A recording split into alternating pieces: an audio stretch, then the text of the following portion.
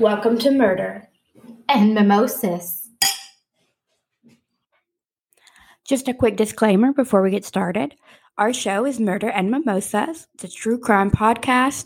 This means that we do discuss crimes, including but not limited to disappearances, murder, and sexual assaults. All our episodes are told with the respect of the victims and the victims' families in mind. We strive to ensure that we provide factual information, but some information is more verifiable than others. With that, grab your mimosas and let's dive in. Welcome back. I'm Shannon. And I'm Danica. We're going to tell you the story of Mary Lee Orsini. So grab your mimosas and settle in. We've heard the saying, "Oh, what a tangled web you weave," when we first practice to deceive. This, you will find, will be a very fitting claim to Mary Lee Orsini's life. Lee, as she wanted to go by later, grew up in Jacksonville, Arkansas, by the Little Rock Air Force Base. The family owned over 600 acres, but her father died when she was young, leaving his wife to raise Lee and her younger brother, Ron. The family would sell off the land bit by bit in order to survive. Mary dropped out of school at 16 and married a man in the Air Force that was 21 in December of 1963. The two were stationed in California. The couple divorced, and then they remarried again in 1966. It was then that they had a daughter named Tiffany. However, the couple divorced again in 1967. After the divorce, Lee moved back to Arkansas to be with her mother and her brother. According to Ron, there was never any love lost between the two of them. The two of them fought all the time. When she moved back, Ron was working for a bank. Ron was called into the bank president's office, and she advised him that she received a call that day from a woman who informed her that she was out with him Saturday night and he was doing drugs, and she refused them, but wanted her to know what kind of person worked at this bank. Ron immediately suspected Lee, and he said as much. The lady called back later, and the president let him hear her voice, and he confirmed it was his sister Lee. Lee would go on to marry and divorce another man and eventually marry a man named Ron Orsini in 1976. Lee was 29 at the time, and Ron was 34. Ron was 25% owner in a heating and air company. Ron was a sweet-natured, quiet man. The couple bought a house together, but Lee had a passion to live beyond her means. Lee insisted on a bigger home, which her husband obliged. The larger home required more furniture, which Lee got on credit. Oh, and they had not yet sold their other home, but guess how they got the money for this house? Lee talked her mother into putting her house up as collateral.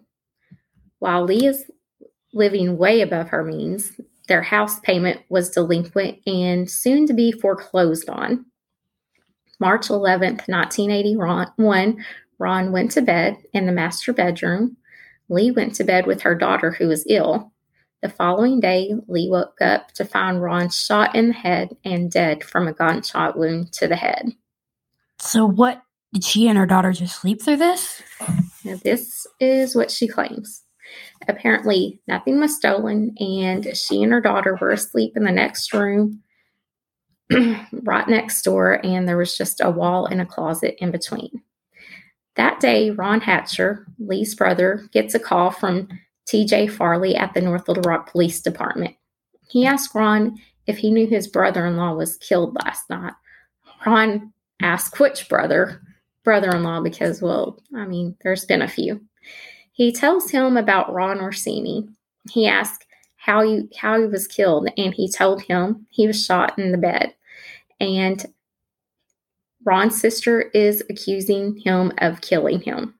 This accusation apparently went nowhere with the police. Police were investigating and concerned that Lee and Tiffany didn't hear anything. There was no forced entry. Nothing was taken, and he was killed by a .38 caliber pistol, which Ron reported once stolen out of his truck in January. Police searched all over but were never able to locate the murder weapon. They see the condition of their finances, and Ron had $75,000 in life insurance, and the house would be paid off in the event of his death. The house was paid off, but Lee's mother's house was foreclosed on.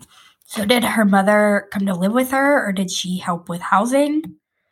No, her mother was on her own. So that morning, Tom Glaze, a Court of Appeals judge, called Bill McArthur. He tells him he knows this lady, and the police are questioning her. He asks, can you run by and just make sure she's advised of her rights?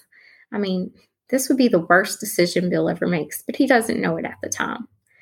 Bill was a well-known defense attorney in Little Rock. He had made a name for himself in this field and was highly regarded. He and another attorney had opened a law practice together. Life was going well for Bill. He was happily married. He had 2 kids, a beautiful home in Pleasant Valley. His wife was a stay-at-home mom that loved to play tennis while the kids were at school. The well-to-do family of the 80s, completely off topic, but I play tennis, and all I can see was the white tennis skirt, a polo shirt, and a sweater tied around her neck. Since it was the 80s. Mm-hmm. Sorry, I just had to give you a visual. Okay. Nice visual. I can see it. Okay. So Bill goes to the North Little Rock Police Department and checks on her. She says she has nothing to do with her husband's death. They don't charge her and they let her go. McArthur does see her in court about a week later, though. He was trying a case in circuit court, and he sees Lee sitting in the back of the courthouse with a man who has his arm around her, which probably seems peculiar since her husband had just been murdered.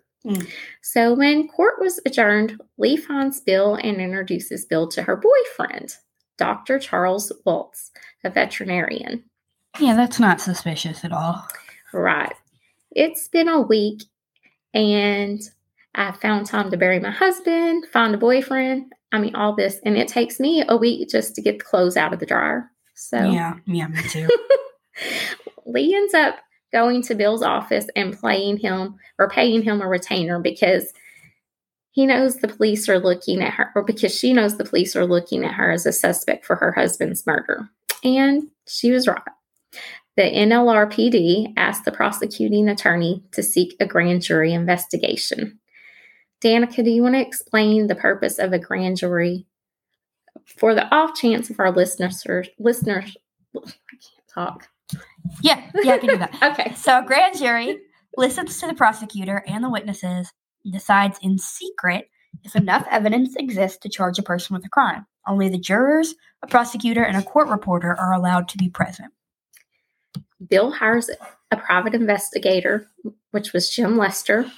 He was an Arkansas State Police investigator on medical leave.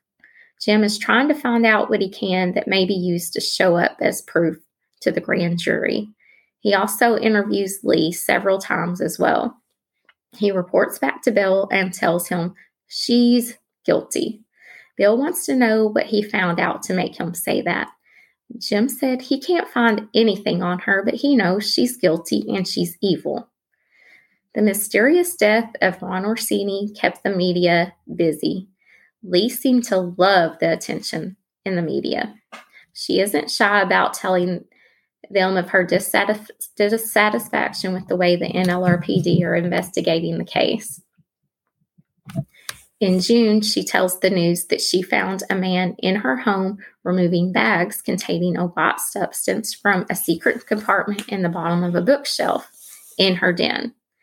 She held him at gunpoint while reaching for the phone to call the police. He lunged at her and her gun went off and he was able to get away. Lee ends up not being indicted by the grand jury and has a champagne party at her house that Bill was invited to. To his surprise, when he arrived, her boyfriend and the media had been invited.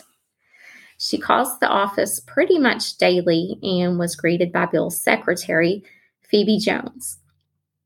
The two women end up building a friendship after Lee calls the day after the party and informs Phoebe she thinks Bill is mad at her.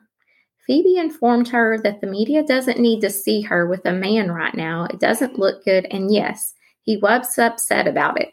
The two women talk daily and out of the office as well. The McArthurs are also enjoying the time with their friends. The 80s brought about many things. With it was honky-tonks and line dancings. The McArthurs and their friends loved to frequent country club Cowboy Disco, owned by Bob Trout. This caused Bill and James Nelson to talk about opening a nightclub of their own, which they did, with a big name DJ in Arkansas named Bob Robbins owning 20%. BJ's star-studded honky-tonk. I'm actually old enough to remember going there. It was always packed and so much fun back in the day. This wasn't great news for everyone because this ran Bob Trout out of business. Before he was ran out of business on April 7th, Bob Robbins was beaten badly with a baseball bat once he left the radio station, and Bob Trout was charged with the assault. The day after the beating, Lee races to Bill's office because her window had been shot out of her car. Of course, she passes the police and drives to his office to tell him. She announces to the news she will no longer have anyone looking into her husband's death because she doesn't want to die too. I told you she liked the media. I'm curious as to why she didn't go to the police as soon as someone shot at her rather than her attorney. A lot she does makes me wonder, and it doesn't make sense. On the morning of May 21st, Alice went to her car to get in a little tennis that day when suddenly a bomb exploded. Well, partially exploded. The bomb didn't do a ton of damage to the car or to Alice, just some scrapes on her leg. The bomb only partially detonated. Had it exploded like it was supposed to, the car would have been in pieces, along with Alice. She was, of course, terrified. So she called the police and she called her husband, who ran home. The police asked Alice who she thought would do this, and she said Bob Trout. She didn't even hesitate. Just the day before, he had been arrested for arranging to have 3 businesses burned, and one of them was BJ's. Bill didn't agree with that. He said he wouldn't be dumb enough to just do that after just being arrested. People would automatically assume it was him. June went by without issue, and the McArthurs took the kids to summer camp. The two of them were planning a weekend away at the lake for the 4th of July weekend. Bill had been busy with a trial, and Lee had been calling all week trying to get an appointment. It was Friday, July 2nd, and Bill wanted to get out of the office early to get a few things done before they left for the weekend. Phoebe asked if he could see Lee at 4:30. He agreed, but said he wanted everybody in and out as quickly as possible so he could leave. Bill got home around 5:10. He found their dog in the driveway, which was unusual, but he brought her in. He yelled for Alice to let her know he was home. He could hear the TV on in the den downstairs, and he decided she was probably just taking a nap. He went to the bedroom, emptied his pockets, and went downstairs to find Alice. The TV was on, but she wasn't in the den. However, her cigarettes and lighter were there as well as her car. He began to get worried, thinking maybe she'd been kidnapped. I know for a lot of us that isn't our first thought, but after being bombed, I can see how you could draw that conclusion. He called the police, and then he called the Pulaski County Sheriff's Office because they had agreed to keep an eye on the house after the bombing. He called a neighbor, Anita McArther, after that to see if Alice had walked down there to her house, but of course, she hadn't. Oddly enough, most people that smoke usually don't walk off without their cigarettes, so... True. And growing up during this time, it was probably in one of those little cigarette cases. Women carried them around like we carry our cell phones now. They were everywhere. So the police arrived and they asked Bill if he checked the house well. Of course, he says he did. His neighbor, Anita, began to check the house again, too. She walks in the bedroom and she sees the clothes laying on the bed for the trip. She looks around and she sees Alice in the closet, dead. Since Bill called both the LRPD as well as the Pulaski County Sheriff's Office, both are trying to investigate, even though LRPD has jurisdiction. Not to mention the Pulaski County Sheriff's Office and Bill aren't besties or anything. This would be Tommy Robinson.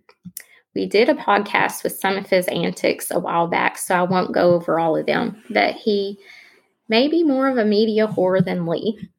He said they weren't besties, but did something happen to cause this, or just politics and life? Tommy had actually fired some deputies, and they hired Bill, who got them their jobs back. So Tommy had a little bit of ill feelings toward Bill. Back to the turf war. This was an ongoing thing since the bombing. Tommy had told the media he was not sharing information about the bomb with anyone other than the FBI and the prosecuting attorney. He also advised them he was investigating Trout and the Orsini murder. For someone to be tight-lipped, he sure is sharing a lot. Yeah, that's his thing. So the crime scene was a circus show. You have everyone and their brother there. People going in and out. It's just a mess, and no one has control because too many people want to be in control. Later, you can add the ATF agents to the mix. Alcohol, tobacco, and firearm, in case you aren't familiar with the acronym. They bring a picture of a guy named James Hall that goes by Yankee. Wait, you have all these different agencies on the scene, and ATF has a lead? How is that even possible? Apparently, Bob Trout had called in a tip earlier that day saying, a quote, salt and pepper team would try to kill Alice. By salt and pepper, he meant a black man and a white man. He said he got this information from an LRPD, TJ Farley. He called in the tip because he didn't want to be fingered if something did happen to her. No one took him seriously until, well, it was too late. One of the people he mentions is Yankee. We know Lee had a boyfriend before her husband was even stiff. Well, it turns out that wasn't the only man she was seeing. She was also seeing Yankee. He was a drug dealer by trade.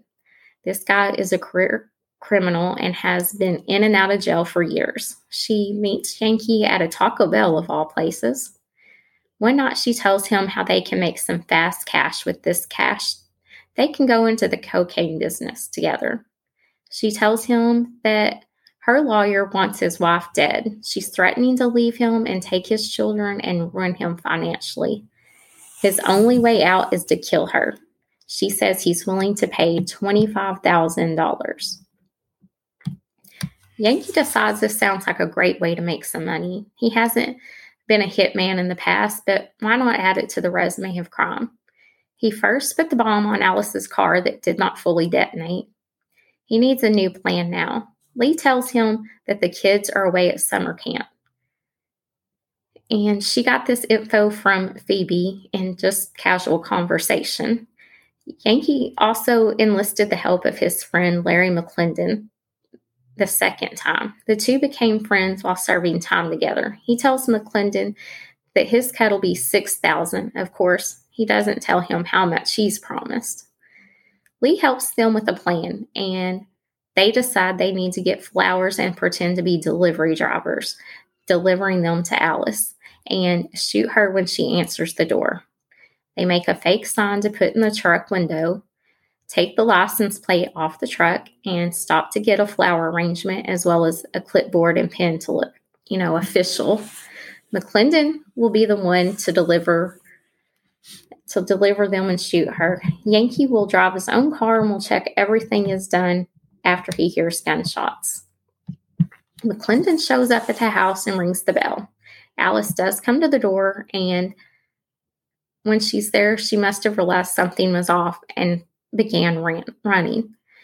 There were 2 bullet holes in the home where she ran from the bedroom, and she was missed by the gun. She took refuge in the closet, but this didn't help. She was shot and killed. The flowers were left there beside her in the closet.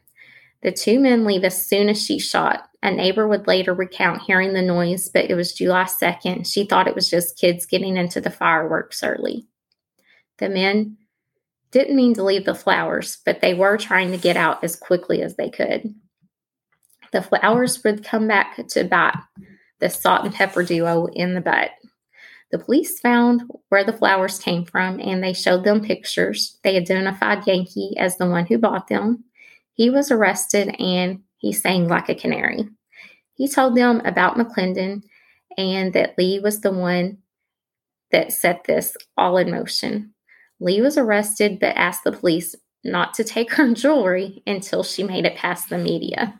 I mean, I guess you have to look classy on your way to jail. Yeah, I can't believe they let her do it, though. Well, I don't think they normally take this stuff till you're actually in the jail.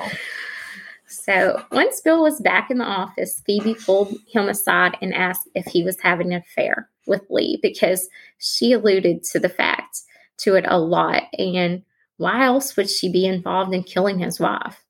Bill said, "I did not have sexual relations with that woman." Sorry, wrong Bill from Arkansas. He told her he, of course, hadn't had an affair with her, and he didn't know why she would be involved either.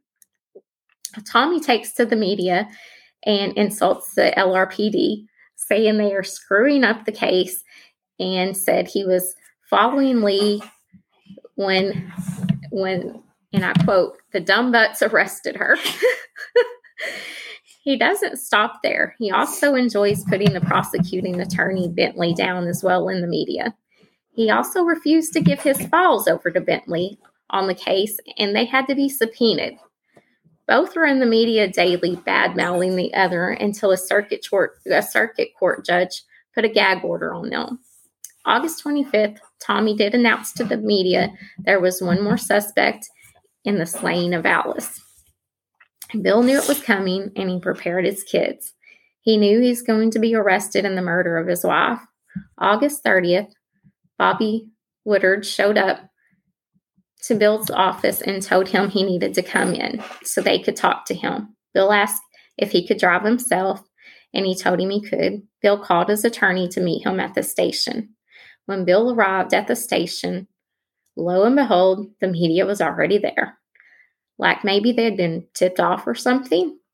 Bill, being a criminal defense attorney, asked if he was going to be read his rights and questioned. Dill informed him he was. He said, okay, he would wait on his attorney. Then, and when he gets here, I'll answer any questions you have. A phone rang while they were waiting, and the officer began filling out the paperwork after he hung up. Bill asked if he was being arrested, and Dill said yes.